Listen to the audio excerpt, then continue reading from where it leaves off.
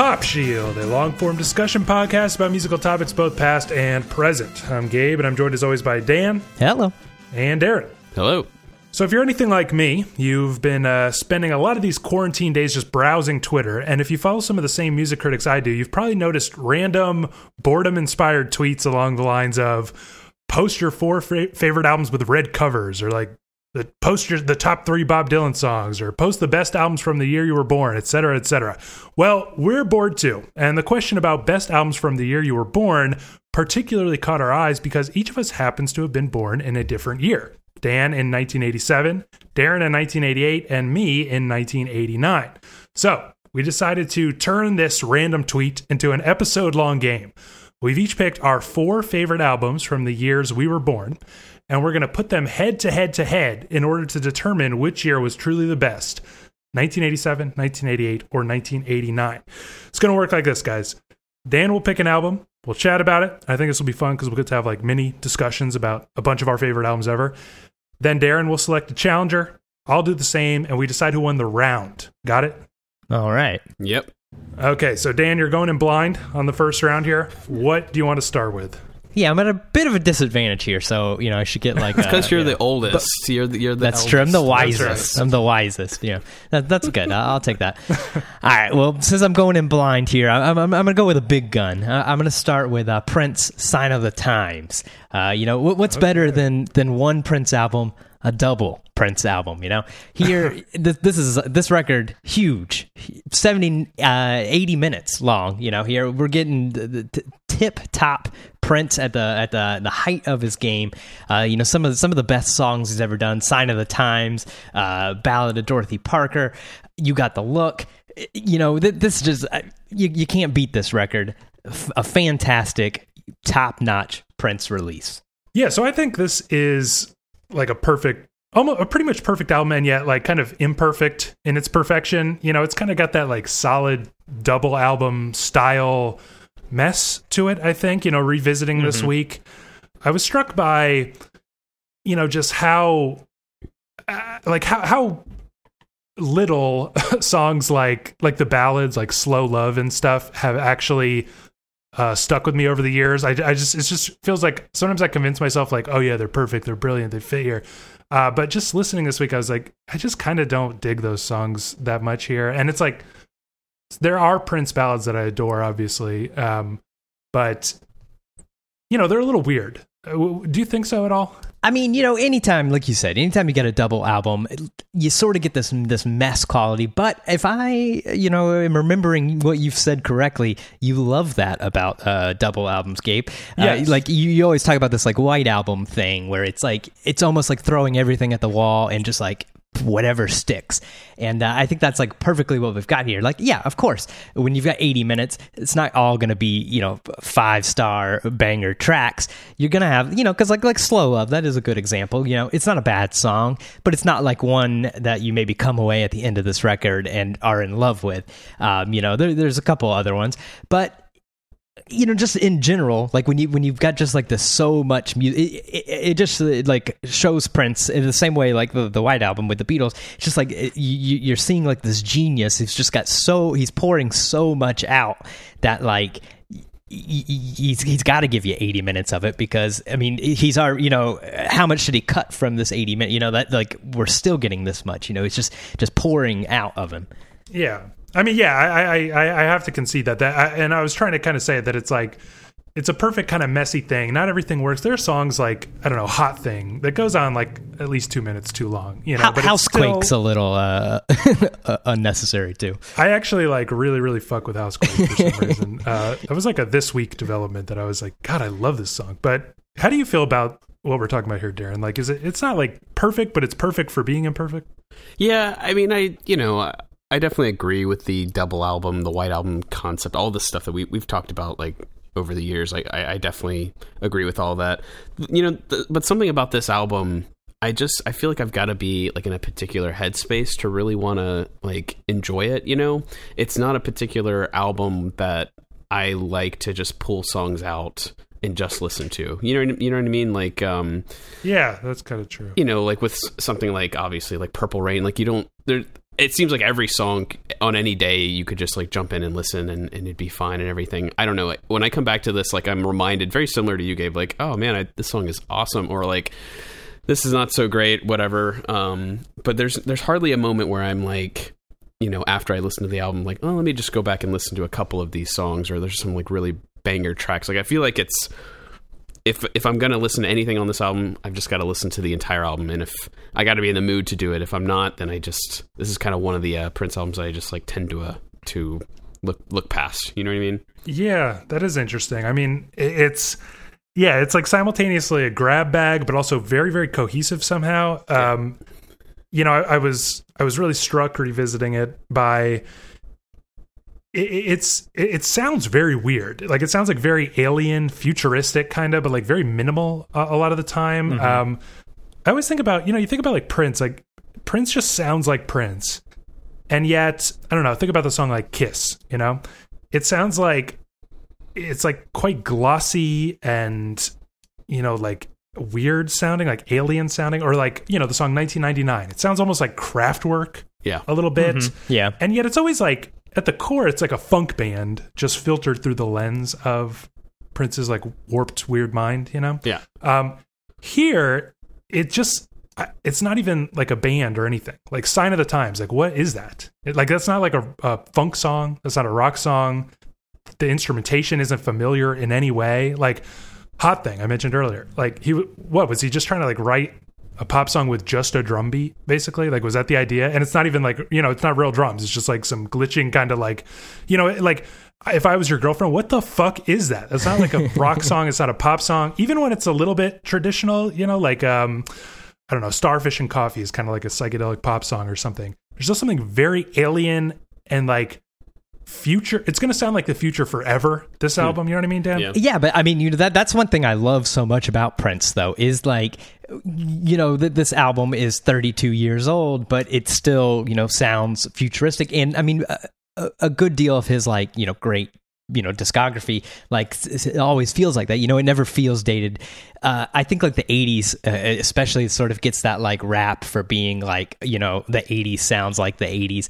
And while certainly this like suffers from some 80s problems, like the mixing and stuff on this record is god awful, but it doesn't have like this like dated quality about it at all. Yeah, it just needs a remastering, and like yes, at this rate, we'll get that remaster by like 2024, 2025, and then this goddamn Prince estate is taking their sweet ass time with must hate money. The most needed remastering job in music history.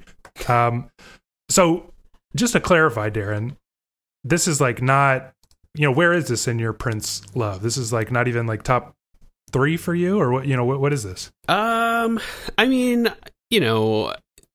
it's probably number 3 or number 4.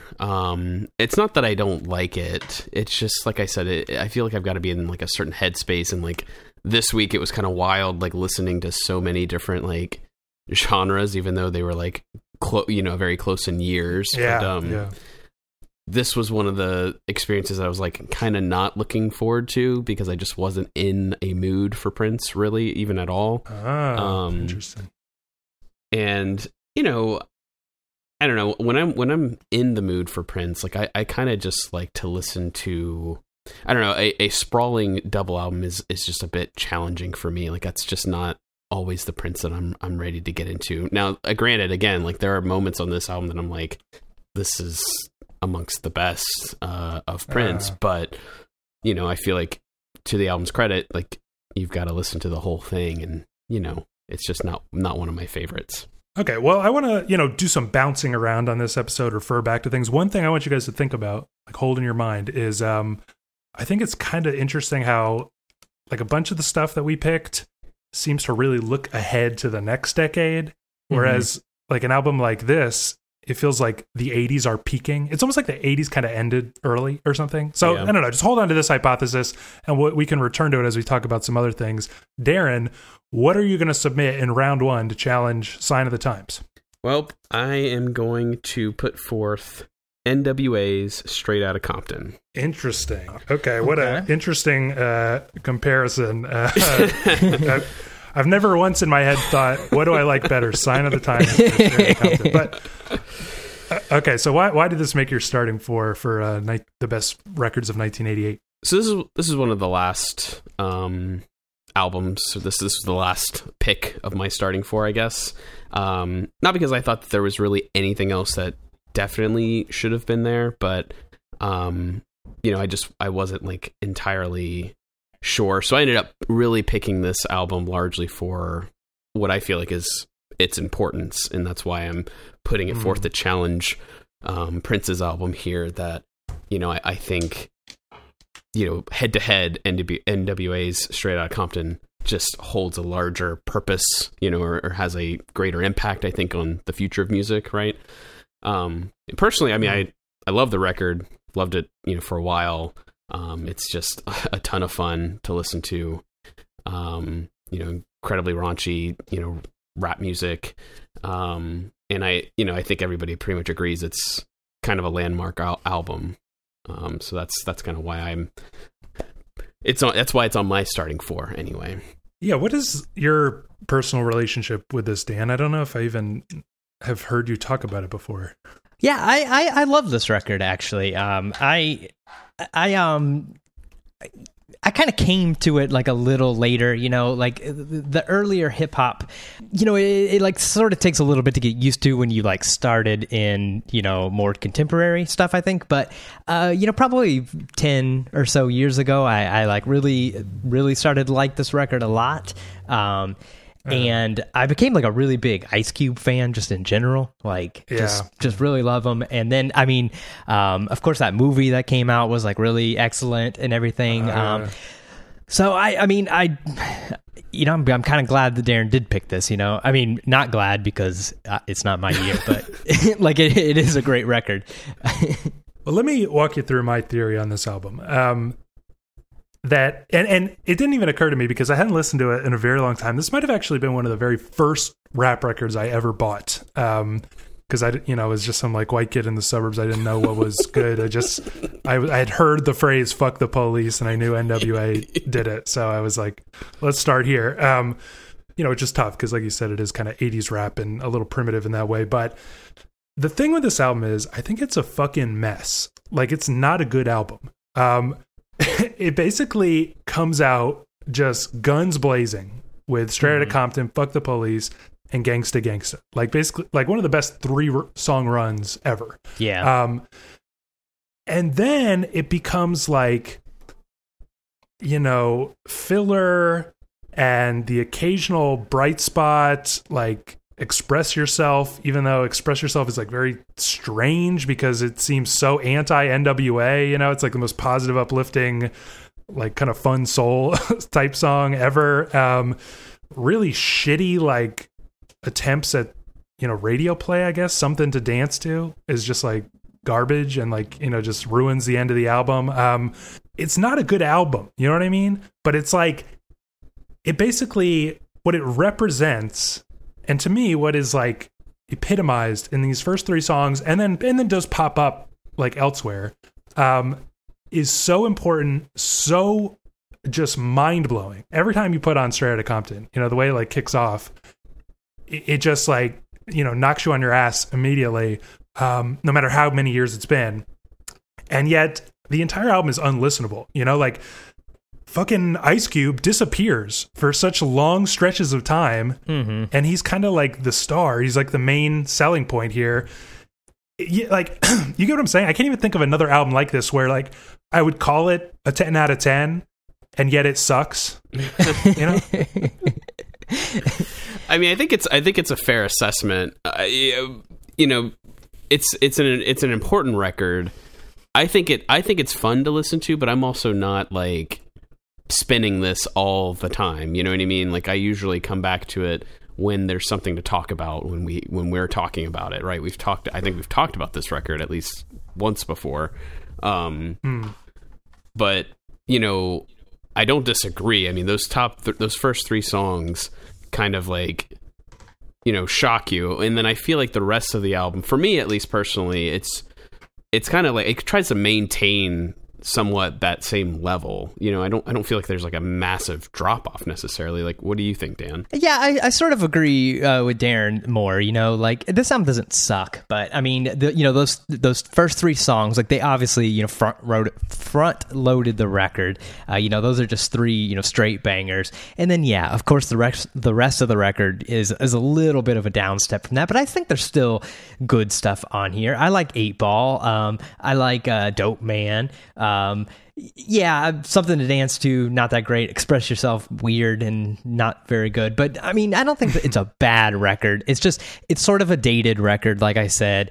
And you know, like it definitely, like the rest of the record doesn't live up to like those 3 big singles at the top. But I think it's still like, you know, this is a record you should hear, and it's a record, you know, that's like worth owning and having around, you know? I just feel like, you know, I put it on and I'm like, I forgot that this is the best album ever made. You know, like by the time you hit like on Gangsta Gangsta, when they're like, the female voices are like, we want to fuck you, Easy. And he's like, I want to fuck you too. I'm like, this is the best record ever. And then I suspect that a lot of people are like me, where they are like, you know, they just kind of like jot it down in their notes. Like, don't forget, this is the best album ever. And then by like track like 7, you kind of like just turn it off and listen to something else because you're bored. But you remember in your head how awesome it was at the beginning. I just feel like that's how it is. And so it's like as if, you know, like, I don't know if you guys are even into the Strokes like I am or whatever, but you know, the Strokes are one of those classic cases where it's like their first album is like a masterpiece, and then it's just like, you know, the results are like depleting with each album. You know what I mean? Mm-hmm. Just doing that formula again and again. And I feel like this album is like the entire Strokes career, but just in one album, you know? So it's like, as it goes on, it becomes shittier and shittier and like a worse version of itself. And yet, like I said, paradoxically, I think like what it represents and like what it accomplishes with its best songs are so amazing that, you know, I have to call it a classic. Well, yeah, I think that's fair. Okay. So on that note, I should have been making my pick while talking, but that would be a little difficult. I got to do some strategy here. So I'm going to pick my pick from 1989. And after we discuss a little bit, we'll decide who wins round 1. Let's go with the Pixies' Doolittle here. How about that? Oh, I thought you would, you know, I thought you'd go against something else. Wow. Okay. Here's my issue. Okay, so like revisiting, I hadn't listened to it in quite a while, but I was revisiting it this week, and you know, it basically undeniably kind of similar to NWA. It gives me that absolute rush, and yet I feel like of almost all the albums we picked, like Time has been least kind to this album. And I don't think that's its fault or anything. It's just that like its style is currently very out of style. It was obviously hugely influential on 90s alternative rock, grunge in particular, you know?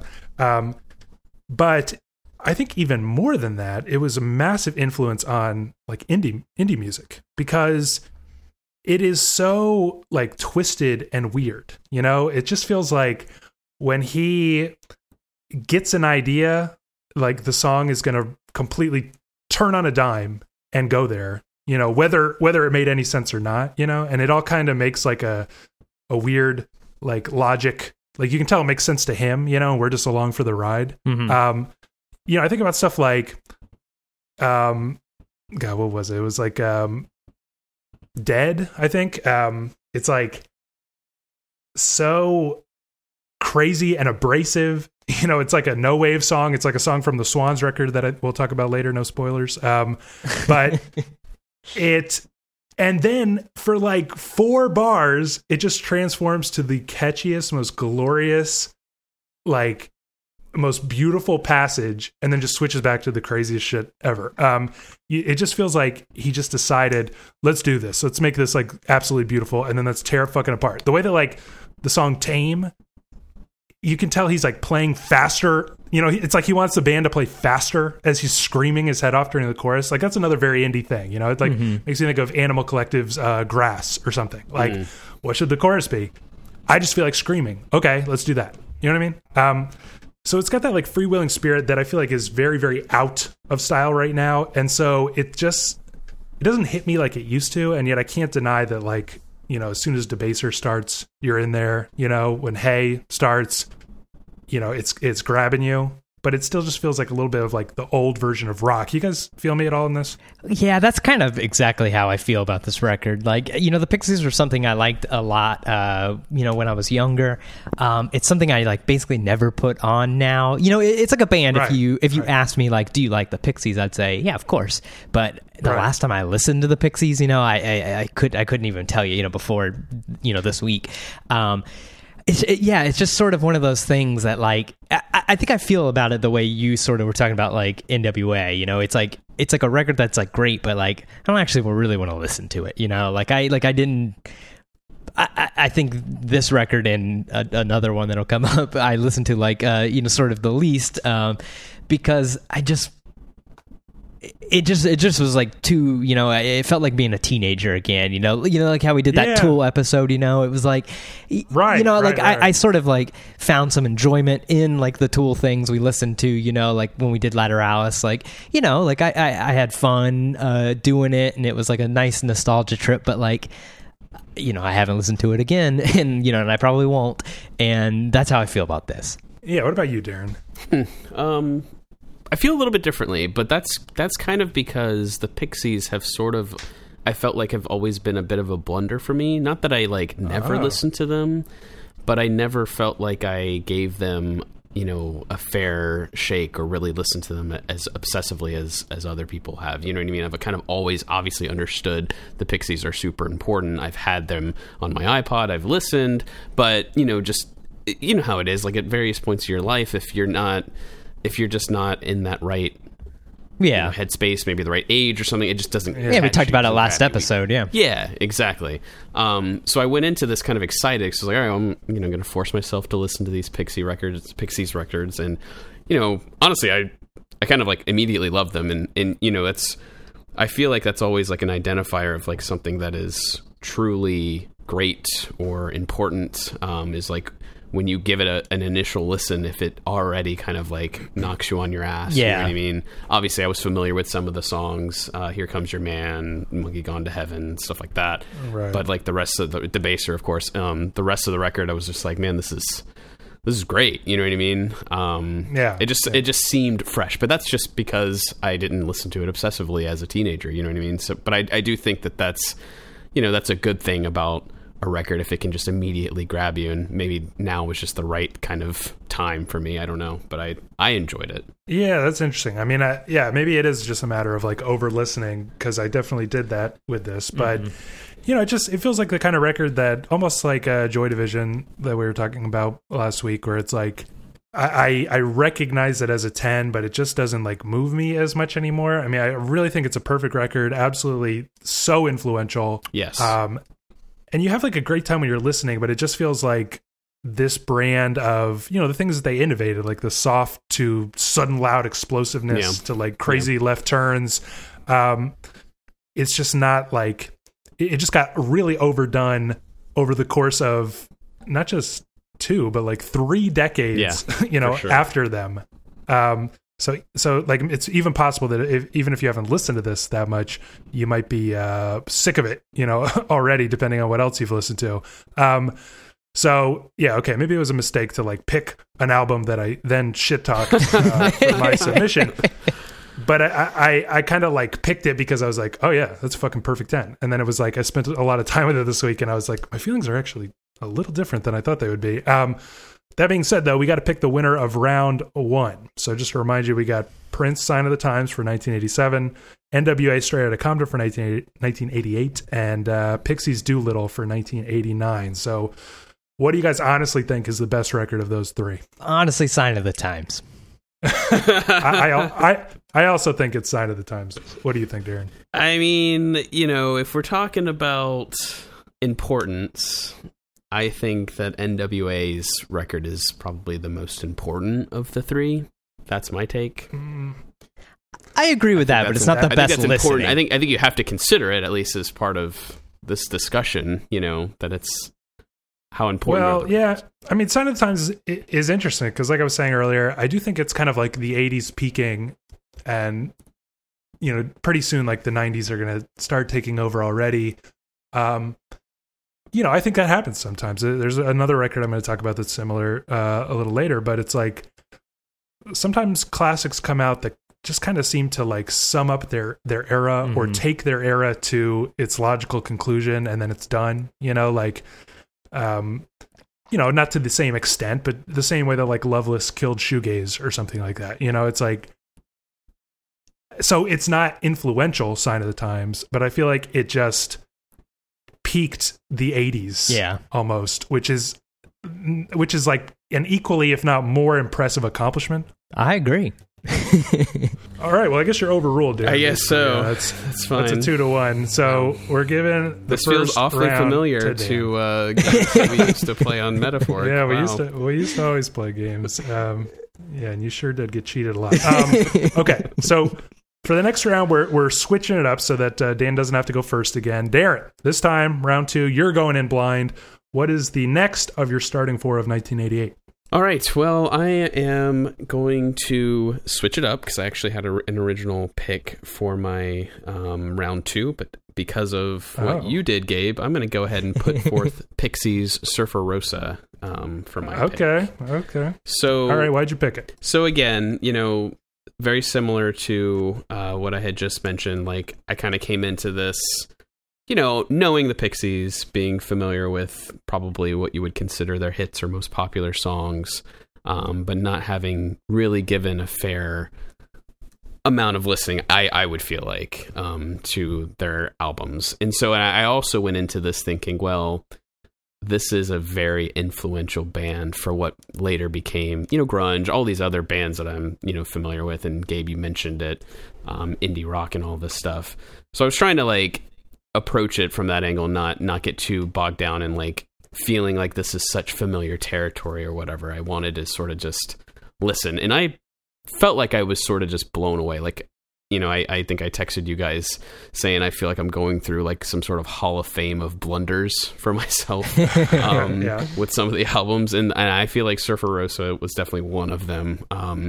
It's one of those albums where I can feel its influence, like it's influencing me in a way, like it's making me want to play some music or whatever. And like, I always point to that feeling for certain bands when I just kind of connect to it immediately, and this album, like Bone Machine, just kind of immediately grabs me, and I'm just in. I was like biking around my neighborhood listening to this record, and I just really loved its energy. I could obviously hear all sorts of influences that they probably were using, but then also like influencing future bands and everything. But I think it stands on its own as like an incredible album. Obviously you've got like the gigantic "Where Is My Mind" in the center of the record and everything, but that's not even to me the best song on the record.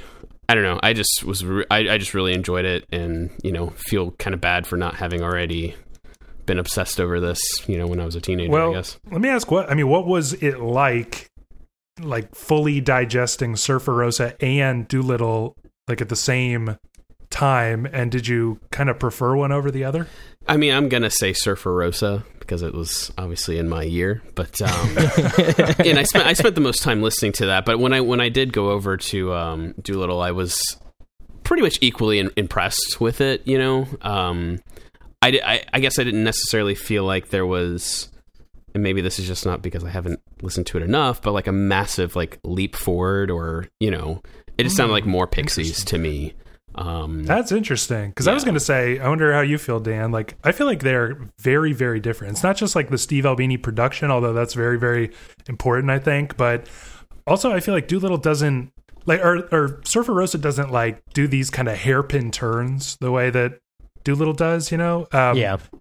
It's more of like these kind of lumbering, explosive tracks that are pretty consistent, within themselves. Do you have any thoughts on how different these two records are? Yeah, I pretty much agree with you. Like the songs here are more like, consistently the same. And I think because of that, I sort of prefer Surfer Rosa to Doolittle.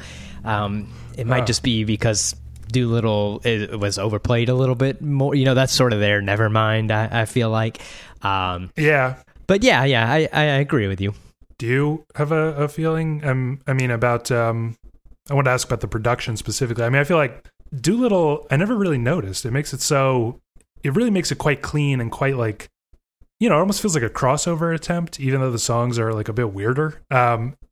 Sorta. But do you think it sounds like because like Nevermind to In Utero, like sonically sounds quite different? I think Steve Albini like changes Nirvana's sound somewhat between the clean glossiness of like Nevermind. Weirdly, now that you say it, I almost feel like the Pixies go from In Utero to Nevermind. Yeah, that's interesting. And so basically my whole life I thought that Doolittle was better, and then this week I had the strong feeling that Surfer Rosa is the greater album. Nice. Which I was very, very surprised by. Yeah, and this is another example. One last thing I wanted to mention of like, this really, really feels right. Like the 90s are starting as early as 1988. Yeah, definitely.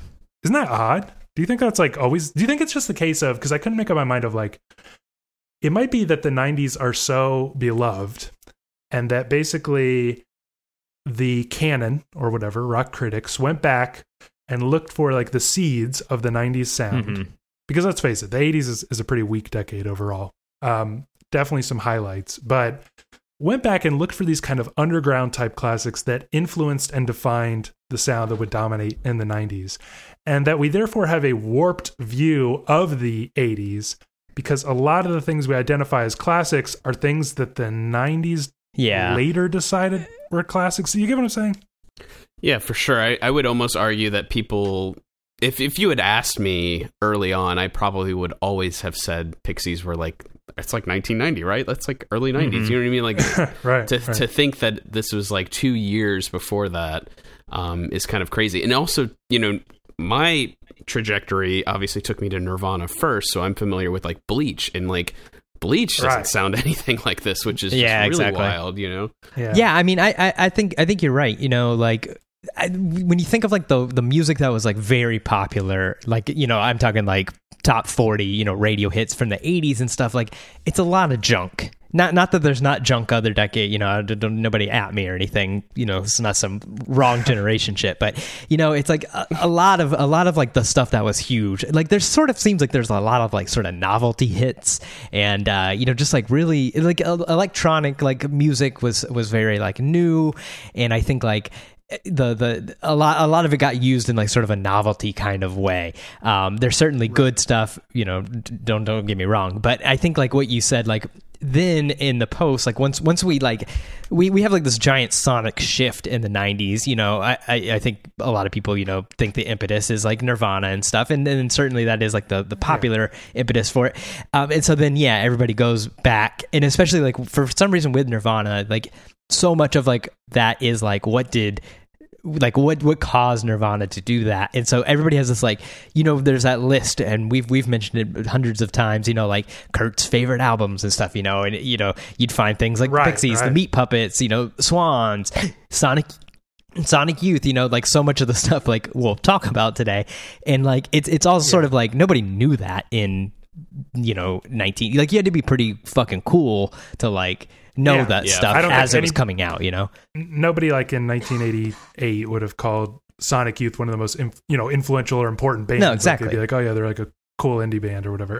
But looking back now, it's like the most obvious thing. Exactly. Right. Yeah, it is pretty strange. So let me, for my round 2 pick here from 1989, actually propose another one that's, I think, in a similar kind of vein. I wonder what you guys think. I'm going to go with Beastie Boys' Paul's Boutique. Quite often seen as the greatest Beastie Boys album for me. I like their next one a little bit more, Check Your Head, but this is still like just a absolute masterpiece. And what makes it strange is that I guess I struggle to talk about this record because I feel like people over intellectualize it a little bit, right? It gets tied up with the postmodernism that's going to like totally blow up in the 90s. your Pulp Fiction style, like just mishmash of crazy influences and kind of like this detached irony about, just like there is no high culture, there is no low culture, let's reference this, let's reference that, let's like build things out of junk, it gives you this aesthetic of like a boutique store where there's just a mixture of trash with like really cool things with really dumb shit, and like just thrown all together. It's everything that's here is the entire blueprint for like Beck's, 90s. It's the blueprint for Plunderphonics, like the Avalanches, DJ Shadow, assembling things from other things, and it just kind of all starts here. And so that's all like cool and stuff, but I feel like people sometimes like think so much about it that they miss how fun this record is. It just feels like everything, it just feels like they went into a boutique store, and a boutique store made of music, let's say, if this analogy will hold. And the thing is just their playground. Like, they're just like, if you went to a thrift shop and you were playing like dress up with random shit you found there, you know what I mean? Like, they're doing that with music. And yeah, that can be kind of deep and cool, to analyze. But at the end of the day, it's just like fun as hell. The way they're just like irreverently dancing on Beatles songs, they're like, they use little tracks as like punchlines, to finish the joke. They just throw them in. It's so brilliant. And then the other thing, of course, to mention is that we'll never get an album like this again, because I think there's a little bit of a misconception. The idea is that back then sampling wasn't an issue, so they just didn't pay for it and nobody cared or something like that. And then there was like a big lawsuit that changed that. I think that's a little bit true, but I think that they claim that they did pay for the samples, and I think that labels just didn't realize, because hip hop was so young, that they could charge a lot of money for samples. So that's why they got away with just sampling whatever the fuck they want. So it makes it a very singular thing. I wonder what you guys think about this album. What do you think, Dan? I love this record. Like you said, it's sort of like there's two great things about it. Like on the surface of it, it's just like a fun as hell record. It's great because like the samples, like a lot of times, with hip hop and stuff, like, there'll be something you recognize here and there, but it's generally because you can't sample the Beatles or Led Zeppelin anymore. Right. You're not hearing, like the Beatles and Led Zeppelin samples that you like, so like not even recognize, but they're just like, musically ingrained in you. It's like such a strange like thing, to hear like something made from something so well, so there's like that's like just a super fun record. But then there's also like, it's a record you can like do a deep dive in, you can intellectualize, there's all these like building blocks of Plunderphonics. I mean, even just hip hop in general, like it's got like both of the like the best of both of those worlds. It's just like an all around fun record. This is definitely my favorite Beastie Boys album. It's one of my favorite records, I think, honestly. I like really love this record. Yeah. What do you, I wonder how much like previous familiarity you had with this one, Darren, because you were kind of texting us like as if you were digging it for the first time or something. But how do you feel about Paul's Boutique? Yeah, I have never listened to this record. Wow. As far as the Beastie Boys go, for me, for a long time, it was like, that song like Brass Monkey, Sabotage, whatever. Like that's all I knew, and it was like, I don't have any interest in checking this out any further. And boy, was I like just blown away when I listened to this record, and just so how effortlessly they kind of just splice and cut through and put together like these just amazing like songs. And like I wasn't even paying attention hardly to like the track names, because it just kind of keeps going, just switches from one direction to another. And it was like so fun, like hearing certain samples and like, oh my god, is that Johnny Cash like out of nowhere? And then like Beatles stuff you mentioned, and then it's funny because there's this podcast, the science podcast, that uses the end of The Sounds of Science on there. So as soon as I heard that, I was like, oh my god, it's like sampling a podcast. No, not really. I wasn't thinking that, but holy shit, I recognized this. Wow. It was really weird. But yeah, I mean, I I couldn't believe how much I was actually like digging like all of this. Like I just wanted to keep on listening, but obviously had to listen to a lot of other stuff. But yeah, I have definitely blundered on this one. Well, I am very pleased to hear that. And you're right. It's an extremely different experience than listening to like, you know, the Avalanches, because the Avalanches, you're like, what is that? Like, what is that? What is that? Here it's like, I know this song very well, and I can't believe they're doing this. Right. How did they get away with exactly. this? Was somebody not checking on this or whatever? I mean, how did they get away with it? You know, because that's the feeling you have the whole record, because they're like twisting it into the Beastie Boys shape, but you always are aware of what it is, and then you can't believe that, like, you know, whatever, Pink Floyd signed off on a song where, you know, he says, I was making records since you were sucking your mother's dick. You know, like, how did they get away with this? Yeah, it's an absolute joy, this album. Okay, so Dan, what is your round 2 pick from 1987? Yeah, for round 2, I'm going to go with Strange Ways, Here We Come from the Smiths, the final Smiths record. And I think I should get a little bit of a bonus, because not only is this from the year I was born, it's also from the month I was born. Just like 2 weeks later. So I thought you were going to say the day. I feel like it's not that impressive, but okay. Yeah, well, I wasn't born on a Friday, I guess. So, or I guess records used to come out on Tuesday. This one, you know, the Smiths. This is like the second tier classic, but not in a bad way. You know, like everybody, you know, Queen is Dead, Meat is Murder. It gets all the attention, but I think a lot of people are missing, you know, Strange Ways, Here We Come. It's just like an absolute straight classic, banger after banger. If those two records like didn't exist, the Smiths would still be just as great based on this record and the first record alone. You know, like you've got just the greatest songs here. You know, you got one hit single, Stop Me If You Think You've Heard This One Before, but then also, you know, everything else is sort of like a you know, like a minor hit or something you wouldn't think of, you know, when you go straight to, you know, on a Smiths playlist or something, you'd be cool if you threw in, you know, Death of a Disco Dancer, Russian to Push, and The Land Is Ours. You know, like these are like the ones, like, you know, especially with the Smiths, you're gonna look like a little bit of a pleb if you're like too into the Smiths. You know, like it's sort of like the, you know, baby's first indie kind of thing. But if you go with Strange Ways, you look a little cooler. You know, it's a good point. It's a weird record because it's pretty perfect. Like, it's hard to kind of complain about anything here.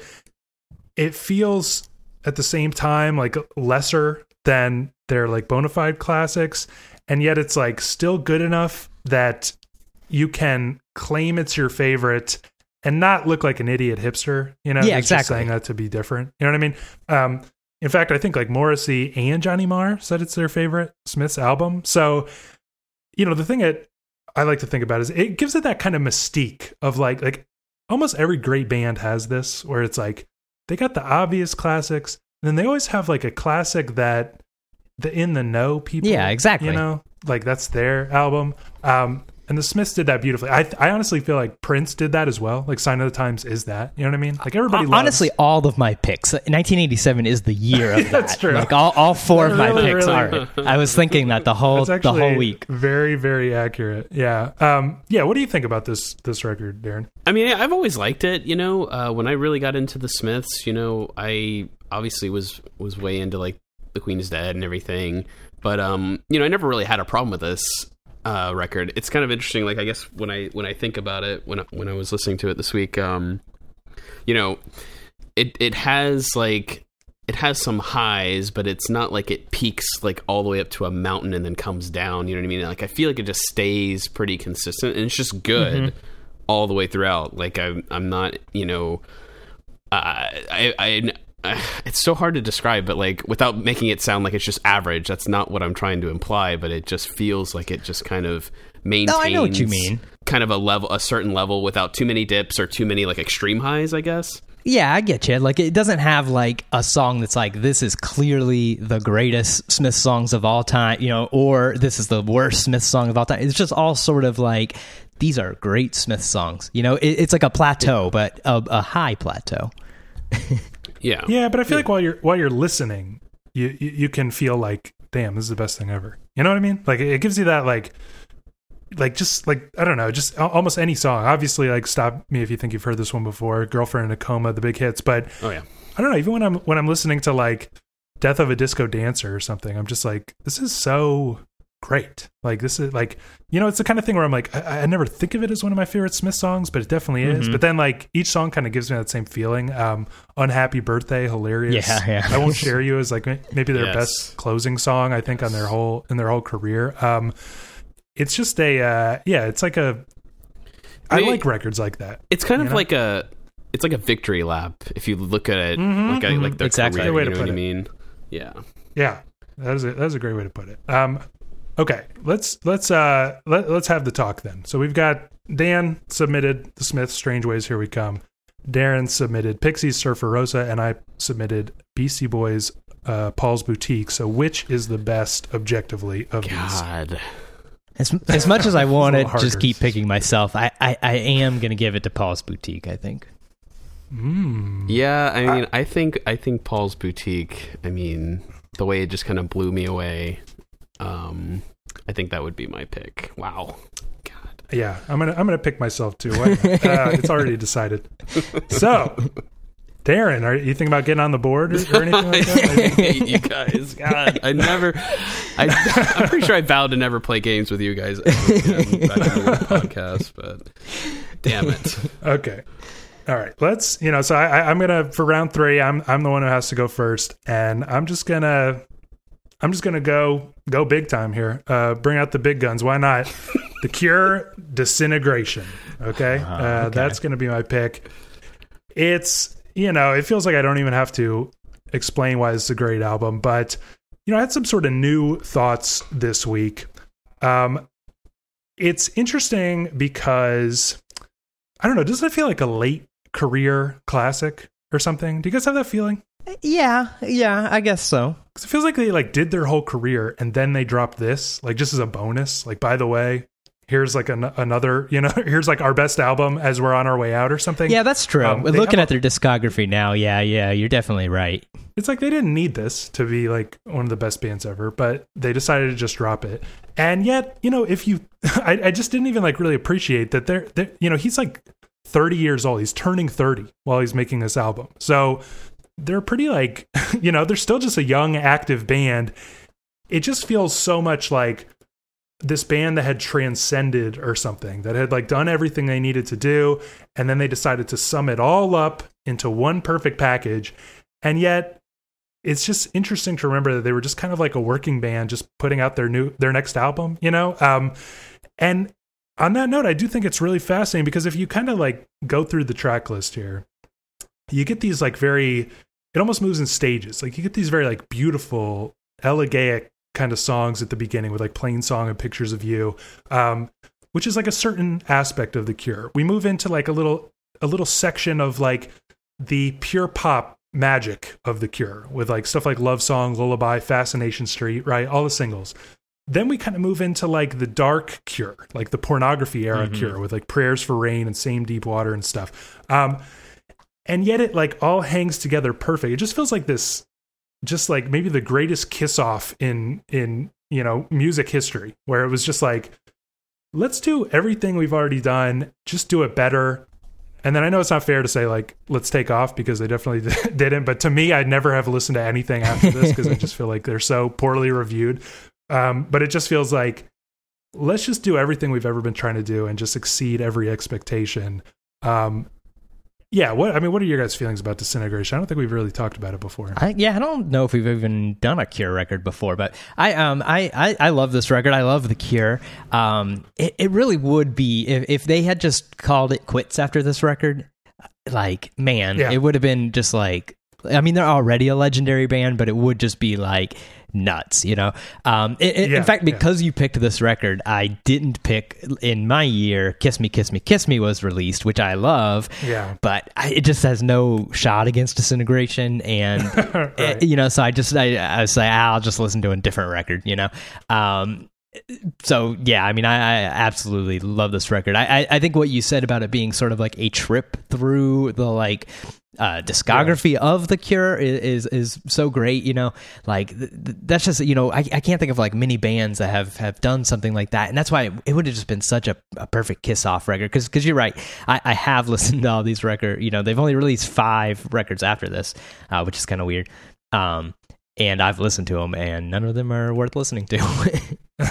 Yeah, what is your relationship with Disintegration, Darren? Well, you know, we've discussed, you know, off the show potential blunders to talk about, and this has come up, and I, you know, kind of in preparation, even though we haven't done a show on it, I have listened to this album, I feel like several times, and came back to it and listened to it again. And I just it's just not clicking. I don't know. Like I just kind of get, I don't want to say bored, but I'm just like, I just feel like it's just so over dramatic. You know, like maybe I just missed the boat on this, you know? So yeah, because I didn't really get into it in my youth either. For some reason, it wouldn't click with me back then. I did like adore their, you know, like pornography and some of those like Faith and stuff like that when I was that age. But this is a little bit later. So I don't know if it has to be one of those cases. It is kind of tough because every song seems to have like a 2-minute intro or something. Yes. Yeah. And it's, you know, one thing I realized this week is, I know this is controversial, but I would delete the like quote unquote bonus songs. On the initial pressing of this album, the song Last Dance and the song Homesick were not there. And I think that's because it was a vinyl pressing and there simply wasn't room. And then for the CD, those songs are slotted right in the middle. They are listed as bonus tracks on the CD, but they have been pressed with, you know, every pressing ever since. And yet I feel like they're quite disruptive. It's like too much of a good thing almost. And I think it's actually criminal that Disintegration is basically the greatest closing song ever. And then we get this nice little like strangely uplifting coda with Untitled. And it makes no goddamn sense to put Homesick in the middle of that perfect transition. Really kills it. So if it feels a little overwhelming, like I suspect is the case for you, Darren, I would suggest deleting those 2 songs, listening to this like kind of perfect 10-track album. And I think you really get like lost in it because it feels like a little much. I agree. But the way it just kind of moves you through, you know, because you get this like nice pop section, like I mentioned, and then you kind of just find yourself like in very dark territory. And then it ends sort of bright. I mean, it just feels like a full trip. Do you have any thoughts about kind of like the overwhelming length and overwhelming style of it, Dan? Yeah, I mean, it is long, and like you said, there are like so many of these like kind of unnecessarily huge intros and everything. But I think it kind of adds to like the atmosphere of the record and just like the, you know, the cohesiveness and just like the absolute like you know, just like girth of the album, you know, like this I feel like it just the like absolute girth. Yeah, maybe that wasn't the best. The absolute girth. God. But I just feel like this record is just like, this is The Cure like distilled down, you know, like this is like what you think of. It's got the moodiness, it's got the like pure pop. I mean, like Love Song is just like, I mean, even just titling it Love Song, it's just like the most like pure like pop song like ever. And, you know, like that is like, you know, The Cure, like I think a lot of people, you know, just think of like the moodiness and the like, you know, oh, it's, you know, the depressed teenager kind of thing. But like, you know, The Cure is like so much more than that. And I think here you're getting like all sides of it in like this large package, you know, like because, you know, some of those the middle records, I can't think of the Faith. Like Faith has a lot of, and you know, sort of like soundscapes and stuff in it. And I think like you're sort of getting that here a little bit with like with those like intros and everything. Like it's giving you a little taste of back then. Yeah, I just feel like it's weird because it is a sampler. It's like a perfect sampler, perfect introduction to the band, and yet it's very, very cohesive. I think it's so weird because for almost my entire life, and maybe I still kind of feel this way. I just think of like The Cure as a singles band. Like just their singles are unmatched.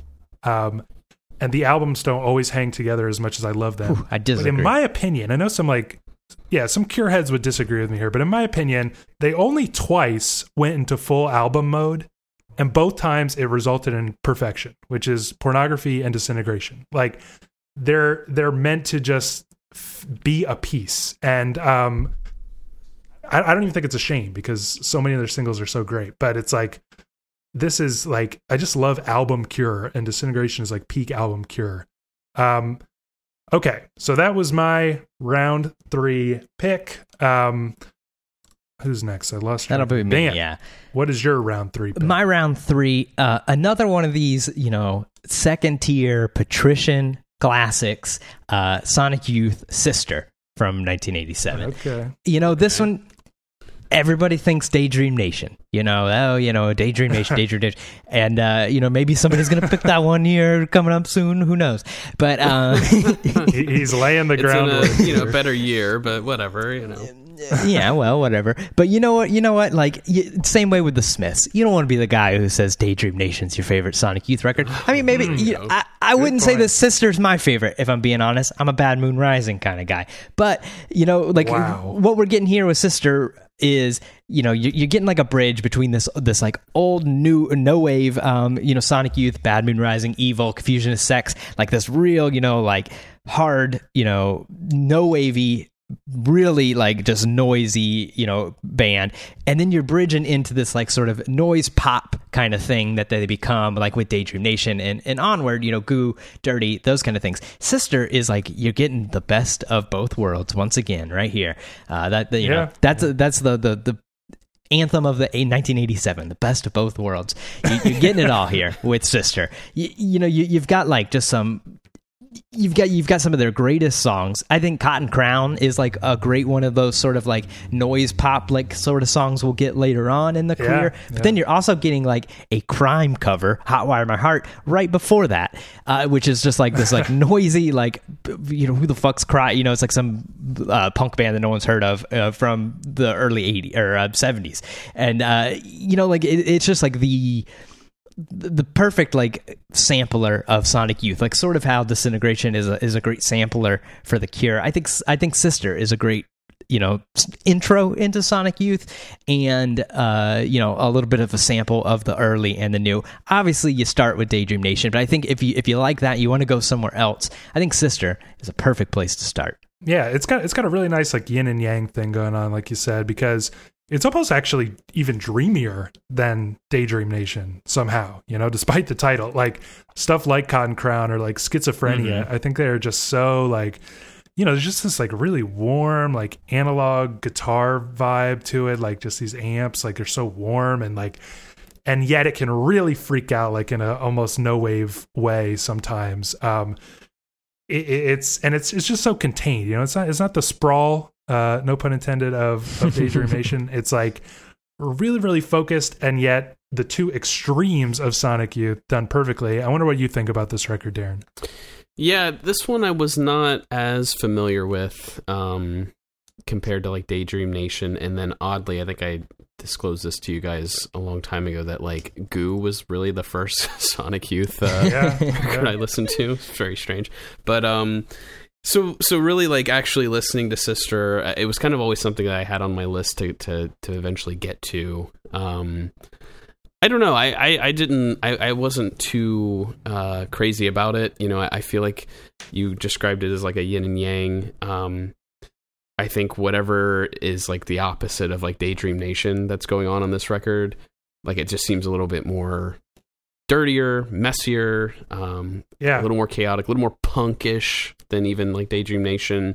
I just wasn't really digging it as far as like what I think of and love about Sonic Youth. You know what I mean? Yeah, that's interesting because I feel like the give and take is so essential. I feel like the like Pacific Coast Highway is like the perfect song to like just kind of sum up what this album is all about, which is like these absolutely like abrasive, just insane Kim Gordon like verse parts, and then this like absolutely gorgeous like it's almost like a Broken Social Scene kind of jam, like where it's just like this cool cruising down the Pacific Coast Highway vibe, but like really dreamy and sweet 80s shit. And it's just like the way it just, oscillates wildly between those two things. I think it's something to behold. And I'm gonna have to like hold off on deciding if I like this more than Daydream Nation. Like I'm gonna make like a last minute decision, assuming that album comes up. I'm not trying to spoil once again. So that being said, Darren, what is your pick for round 3 here? All right, so my pick for round 3 is My Bloody Valentine's Isn't Anything. Oh wow, you're doing it, huh? I was teeing you up. I thought you would go a different direction there, but all right, saving it. Yep, I'm gonna save it. Strategic, maybe, desperate to Smart, get a point. yeah. I don't know. Okay. So, with this Isn't Anything, I, picked this largely because, I love My Bloody Valentine. Even though this record, I am less in love with, obviously, than Loveless.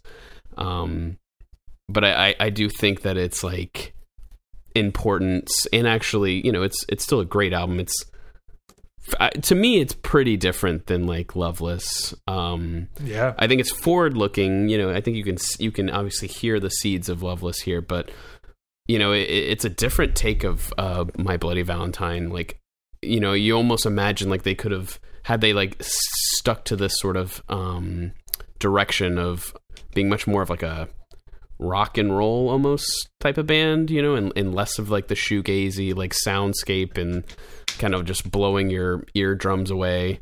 They could have ended up being a very different band. Does that? I don't think I've ever heard your take on Isn't Anything, but I know you love it, Gabe. Yeah. So there have been times in my life where I preferred it to Loveless, and I'm here to announce that I'm deciding once and for all, it is actually better than Loveless. Wow. It's a better album. I really, what a hot take. After this week, it's not even a hot take. I swear to God, it's just absolutely true. And the reason is, we just did an episode on Loveless, and I complained a little bit about the formulaic nature of it. Oh yeah, the Sonic song. I forgot about that. Well, every song is more or less the same, where it's like this really, really like just mind-bogglingly catchy hook chorus type thing, which is usually like a synth line playing something or whatever, then like a very dreamy catchy verse, and then it kind of blows up for that chorus, and we just do that like 3 times and then it's over. There is no formula to Isn't Anything at all. Like every song is the weirdest, strangest, twisted little thing. Yeah. The arrangements, they follow no formula whatsoever. Like sometimes it's very minimal, very empty. Like the way that things just like, I don't know, on like No More Sorry or something, like it's just a huge wall of like glittering sound. But then for the quote unquote hook, it just drops into nothing, It's just like falls apart completely, this huge wall that's been built up. And then it just starts shimmering again. Like, Feed Me With Your Kiss is an absolute like crazy punk rock song pretty much. Whereas like, I don't know, Soft as Snow But Warm Inside has like the weirdest, like glitchiest. It's almost kind of similar to the vibe of some songs on Sign of the Times, like weird, glitchy electronic drum loop that sounds alien and strange. Like, you know what I'm saying, Dan? Like this is a weird album, and I really, really appreciate that. Yeah, I mean, I love it. This is a great record. It is pretty different from like Loveless and everything, but I think it's. Obviously I think Loveless is probably the better record, and just from sheer like magnitude of like how important it is and everything. But this is definitely like this should have been an 87 record. It's like the underrated sort of second tier classic kind of thing. Yeah, the deep cut that you can always return to because you'll never over listen to it because you'll always over listen to the yeah other. Exactly Yep. Exactly. And if you want to try to be contrarian like Gabe, and you can say this one's better. I'm not trying to be contrarian at all. No, I swear to God, go revisit the two now. You've been and you'll smack agree with me. talking Loveless. You did it for a whole episode, and now you're doing it again. Like, Yeah, I know. I think it's This pleb hates Loveless. it's like people just, I just don't, I think people, they're such like different records that people don't often do what we did, which is like in the last like month or whatever, I spent like a lot of time with both separately, completely separately. And I can see it now. I can see it, but I just can't feel it. Okay. So I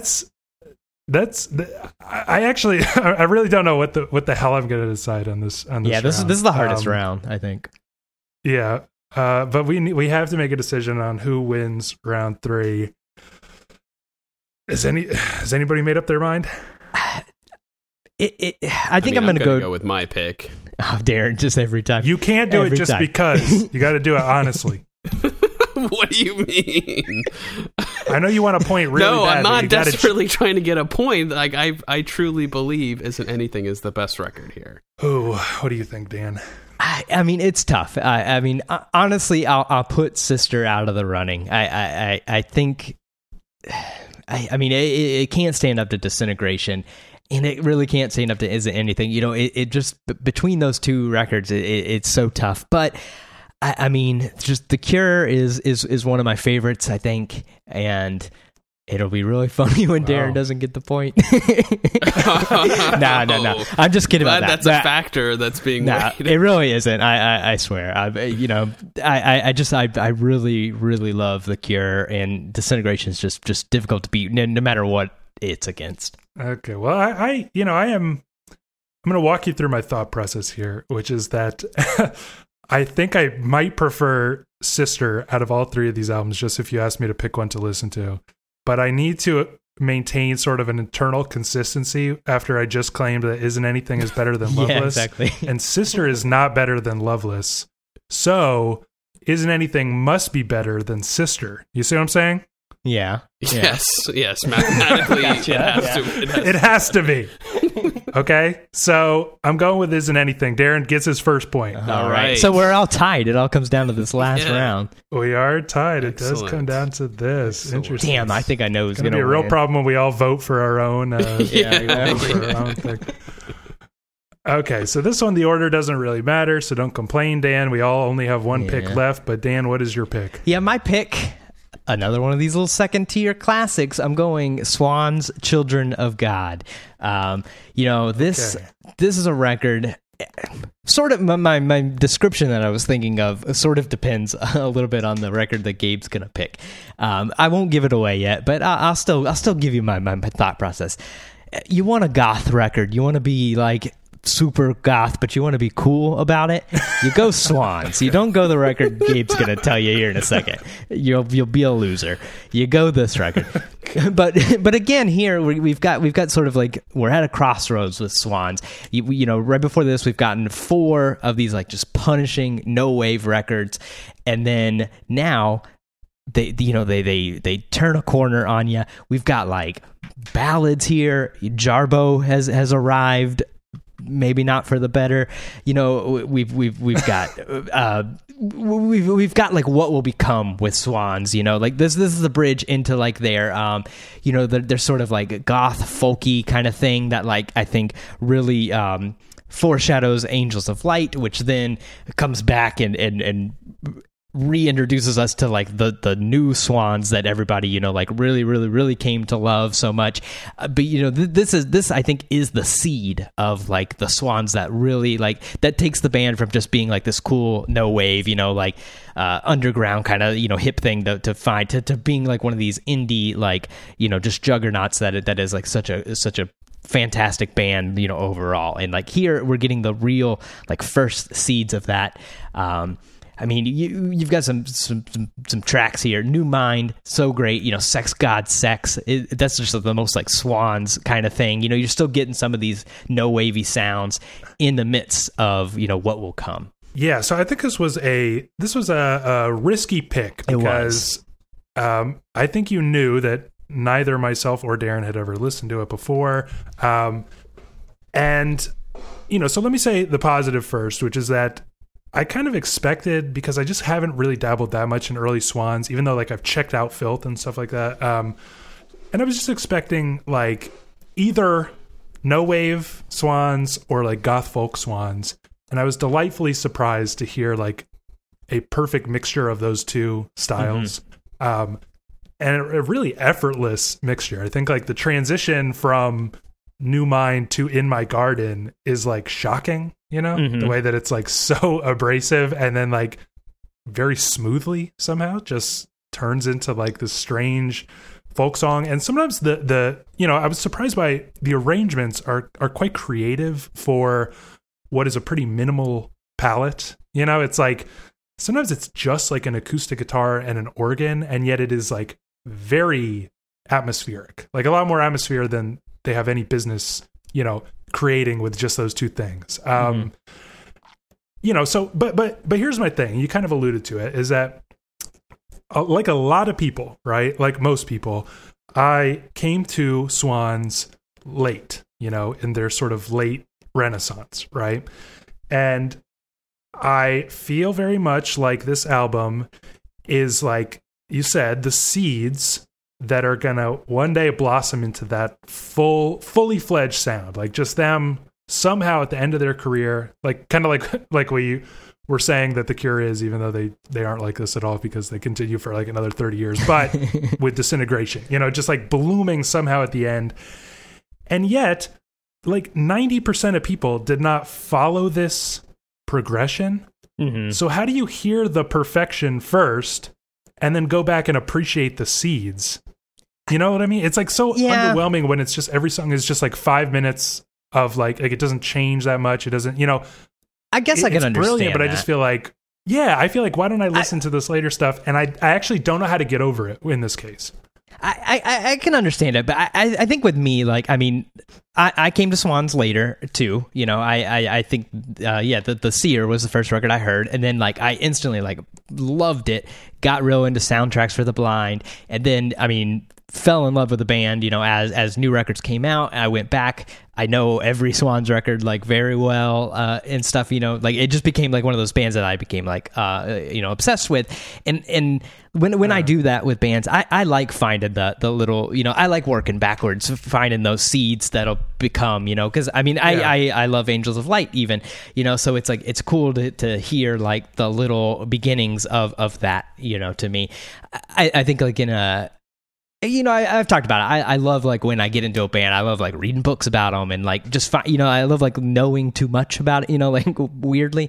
And so like I think that's why, and maybe that it wasn't the greatest pick because of that, like not everybody works that way. But I think it's fun. Like if you're someone who like loves music and wants to dive into things, early Swans is 100% worth it. Well, this I'm looking forward to because Darren was like so upset by this record. He was compelled to text me like privately. Oh, I didn't know this. I have not heard this. Oh shit! We normally like talk. We talk like in a group text, all the time. But he had to like side text me. This is the first I'm hearing of this. So what are your thoughts on this record? Oh God. Geez, I'm over here thinking like, how can I just ease into this conversation? Look, okay, this was a challenge. It was a challenging listen. I think Swans is a challenging band, at least for me. It's just, every time I've ever tried to listen to them, it just feels so punishing, like I'm just getting like these super long songs, and his voice is just so like raw, and like and I'm not making fun of it at all. It's just a lot to like try to tackle. I feel like, especially like this being like a very long record. But I do think that Jarbo's the woman, right? That's correct. The woman voice that is singing. Yeah. And I know you said that you may not like her, I guess, Dan, but like I liked her. Like I was like feeling relieved when she would like appear on the record. Because I just feel like it kind of broke things up in a nice way, I would even like argue that like similar to the way like some of the best like Beatles records work is largely because a great John song is then sort of like broken up by a great Paul song, you know what I mean? And it kind of changes direction, and like you sort of mentioned, Gabe, the transitions are like kind of shocking. That's I sort of appreciated that, and I guess being like a very new listener to this, like it's, to me it feels like it's easier knowing that like there is there are like songs that sort of like break up this like punishing, overwhelming sound. You know what I mean? Yeah. But having said that, did you know, where are you at on the scale of like hated this or loved it? I mean, I didn't really like it. I didn't really like it that much. I didn't like or disliked. I know he's just trying to be like nice, so I don't not pick his record. But right, trust me, I know what Gabe's record is. You're in no risk of Gabe beating you. Okay, well let's do that then. I'll jump ahead here and do mine since the order doesn't matter now anyway. But I went with Nine Inch Nails' "Pretty Hate Machine," and let me explain why. Because he has to. I was gonna go with Nirvana's "Bleach," for 1989. Should have. But yeah, because I could have pandered in that way because I knew you both would love it and it would be some easy points. But I wanted the challenge first off. Second off, we talked about Nirvana a lot on a previous episode. We ranked like our favorite Nirvana songs, so we talked some Bleach. Third, I just have to I've done this a couple times in our podcasting life where I look for opportunities to sneak in Nine Inch Nails discussions to just force you guys to listen to them, and this was a perfect opportunity. Now, with Pretty Hate Machine, I kind of loved this record a lot when I was young. But even then, I thought it was pretty corny. I never didn't think that the lyrics were very corny. Mm-hmm. Gray would be the color if I had a heart. It's just that's where we are, right? But the truth of this is, what we're listening to here is like a great Depeche Mode record masked as a scary industrial album. It's actually just such catchy synth pop and such creative use of kind of early electronic production. I think about stuff like Head Like a Hole. How can you not love that song? When the chorus comes in, first off, it's just anthemic and incredible. But second off, the way that there's just rushing, crazy, distorted noise, filling the space, and his voice is getting distorted and getting lost in the, it's the instrumental is screaming at the same time. It's really inventive. And, we everybody would admit, right, that based on his soundtrack work and stuff, Trent Reznor, he's a really interesting sonic architect. And I think you can hear a lot of it here. And that's cool. But at the end of the day, it's extremely catchy synth pop songs, masked with angst, but they're just so catchy. I mean, how did you feel about this, Darren?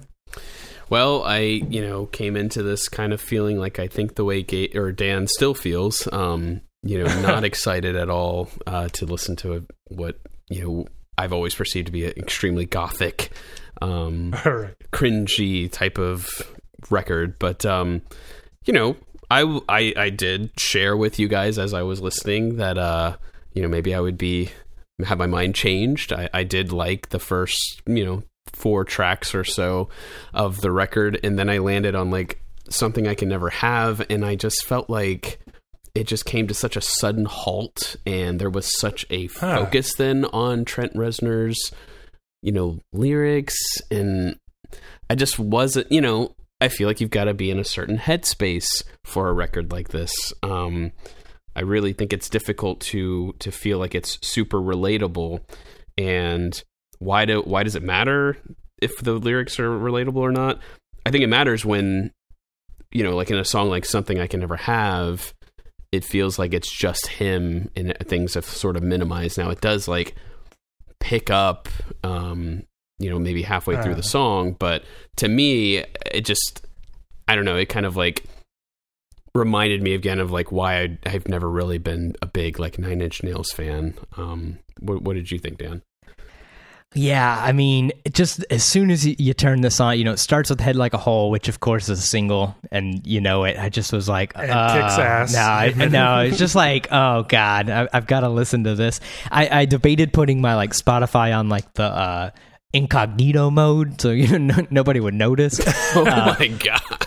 It just the whole time I'm just why am I being forced to listen to this garbage? I can't believe just this. the lyric. Anytime like I accidentally would hear something he would say, I would just be like, oh my god, accidentally like hear something. Yeah, it just like it's just like it just like what you when you said that thing about like the gray, like it just like. It's just like the most annoying kid you were friends with in middle school or high school or something. Like it just like reminds you of that. It's just like something so that should be left in the past. And I mean I know that people like Nine Inch Nails. They've been in Twin Peaks. I appreciate that. I guess.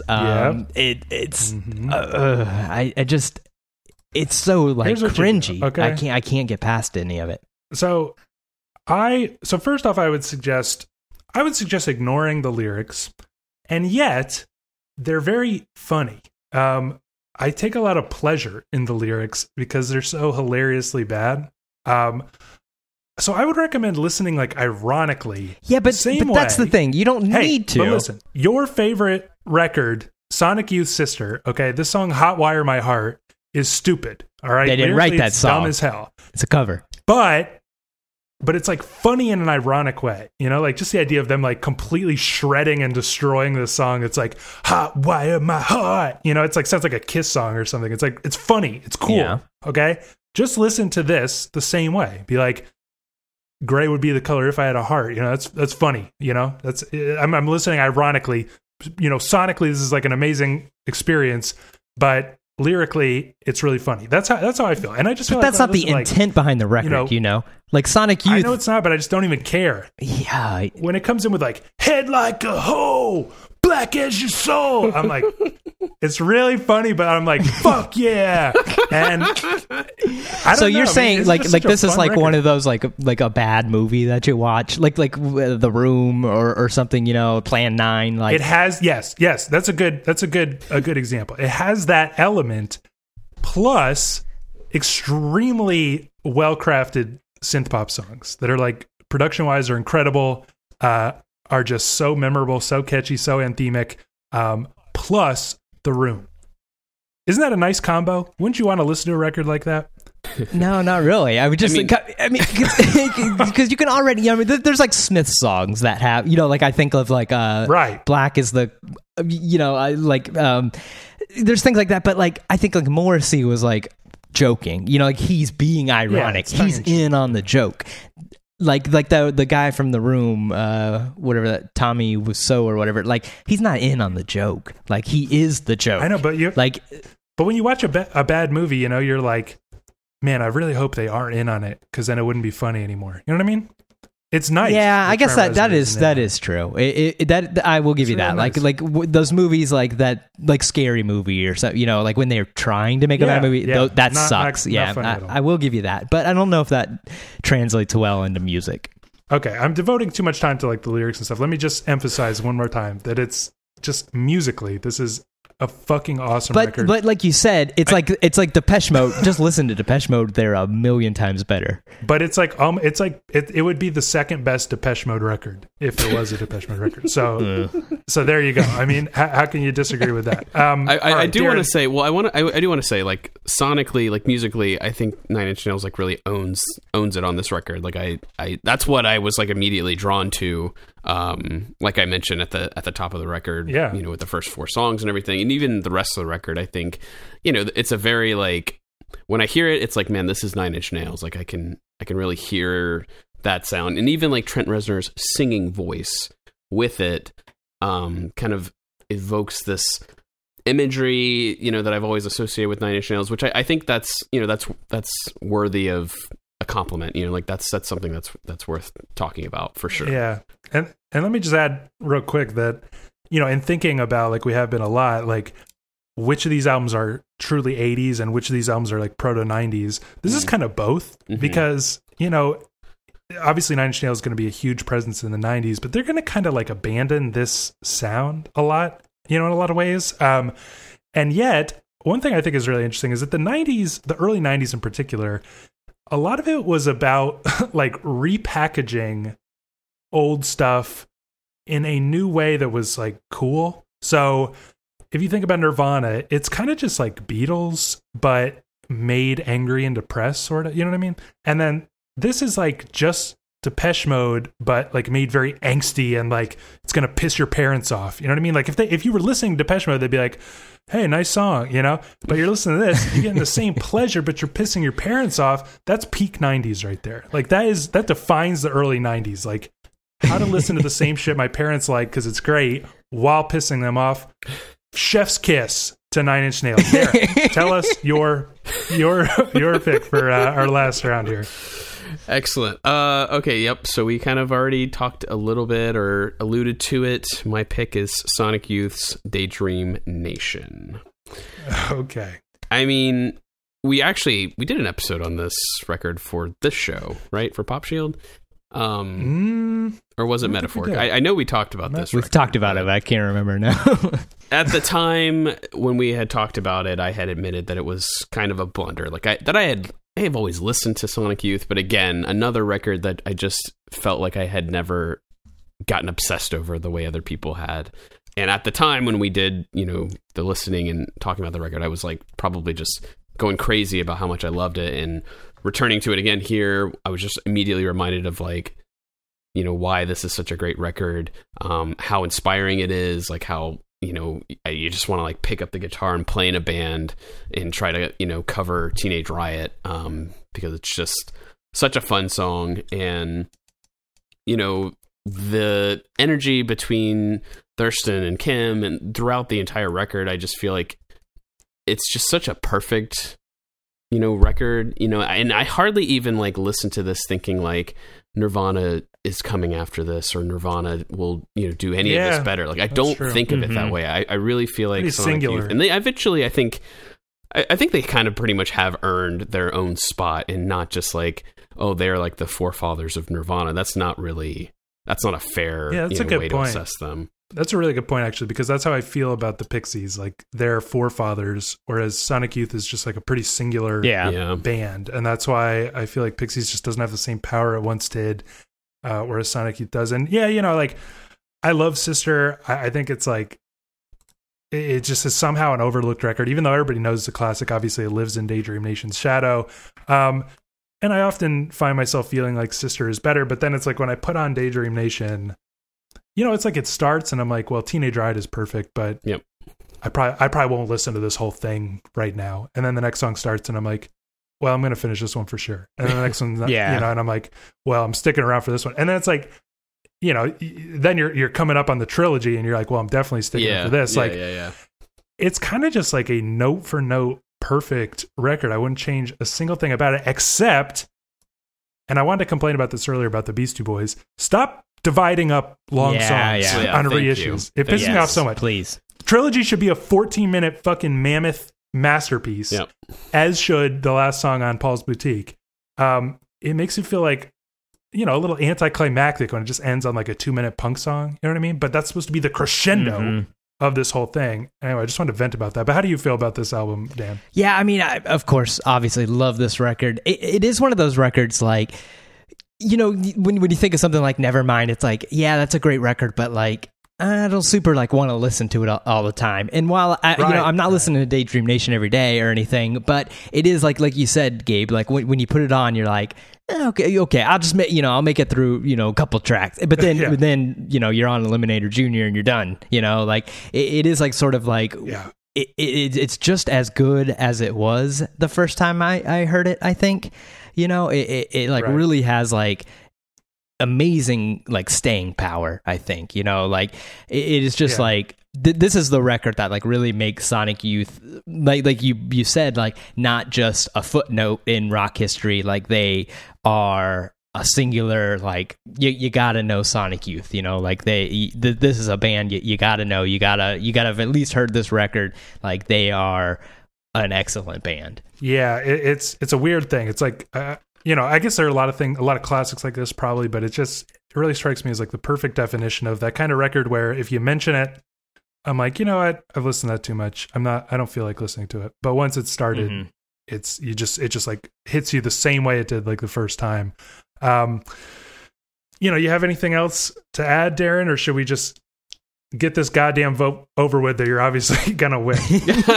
I mean, That's why I planned accordingly, played the waiting game while you assholes were blowing your load early in the first 2 rounds and bragging about your points. And now look who, clearly comes away with the victory. I know. After the last one, I figured out that you obviously won, and it bothered me. Yeah, but you did play. You did play the game. Yeah. It was like in chess when you realize like a couple moves early that you're gonna lose. Yeah. To be fair, though, I think for all the shit, all the cheating that was going on the old podcast show, I think this is it's rectified. Justice. I think the thing though is he should get an asterisk because we the actual. The actual game that we came up with after our picks. So I probably wouldn't have picked Children of God if it was going to make me lose. But whatever. Guess that's true. So just an asterisk. But he wins.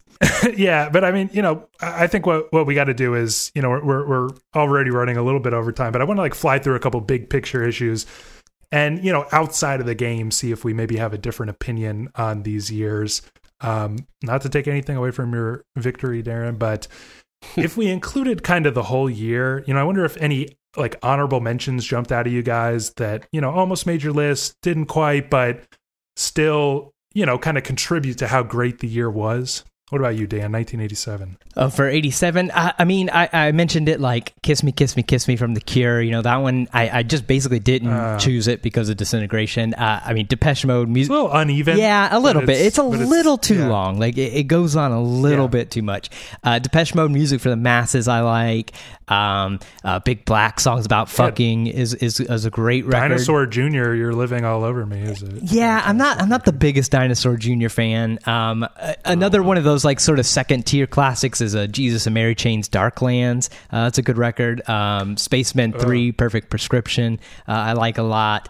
Tom Waits' Frank's Wild Years is like the dark horse candidate of Tom Waits' discography. So there's another 1987 deep. Yeah, there you go. I'm not a huge Tom Waits fan.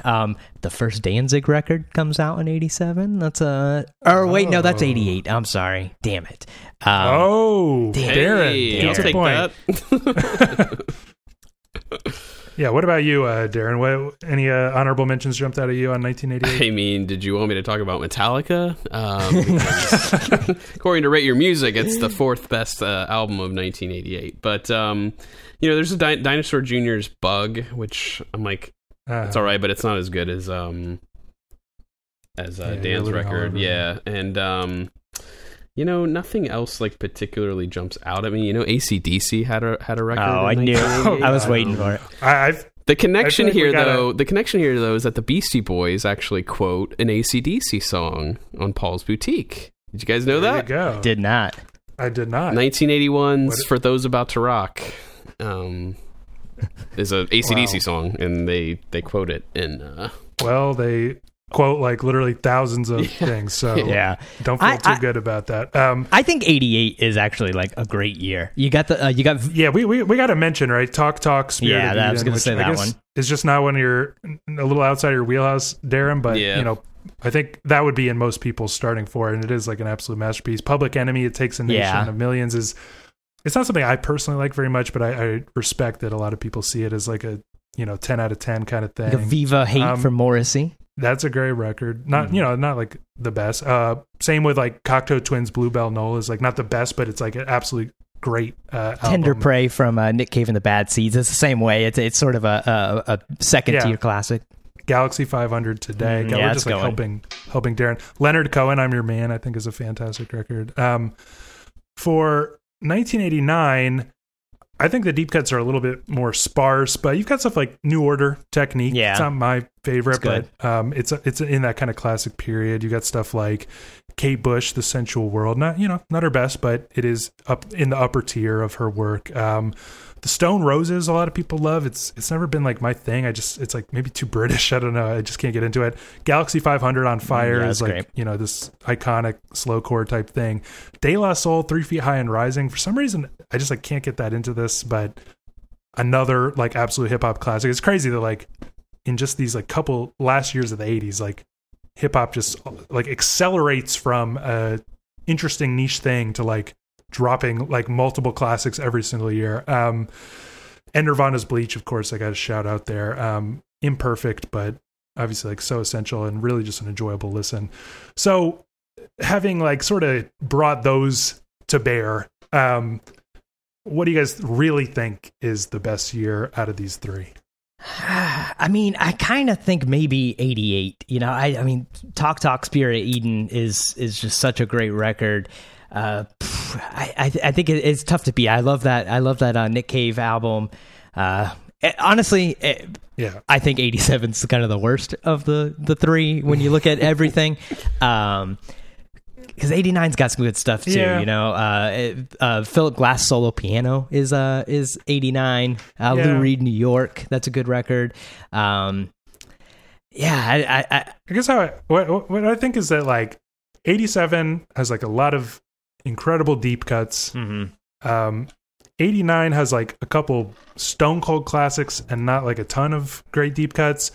And 1988 has both stone cold classics and incredible deep sort of the cuts. best of both I think worlds. I would probably, I would probably vote for 1988. I'm assuming, Darren, since you've been dishonest this entire game, that you would also pick 1988. Yeah, obviously. I mean, I think that both, you know, I think all 3 years have definitely things to talk about. Otherwise, we wouldn't, you know, be talking about them. I definitely loved getting to explore Paul's Boutique, you know what I mean, from 89. Like, that was just a really cool thing that I had totally missed out on. It's also just kind of crazy thinking about how, like, all of these records were 80s records. It just, you know, and really none of them, I think, you know, maybe I guess Prince, right? Would I really have thought, like, yeah, this is 80s. Yeah, you know exactly. I mean? This is the 80s that I'm listening to. It's pretty remarkable that just like so much of this. Yeah, I think that's my theory, is that it's like because of the way we look back at the 80s, but it's weird how so many of these classics are more forward-looking than, you know, of their time. Although there are a couple, you know, I think like Sign of the Times and I think like Disintegration, they kind of just feel like peak 80s, and they're kind of great for that reason. Yeah. All right, well, we've gone a little overtime.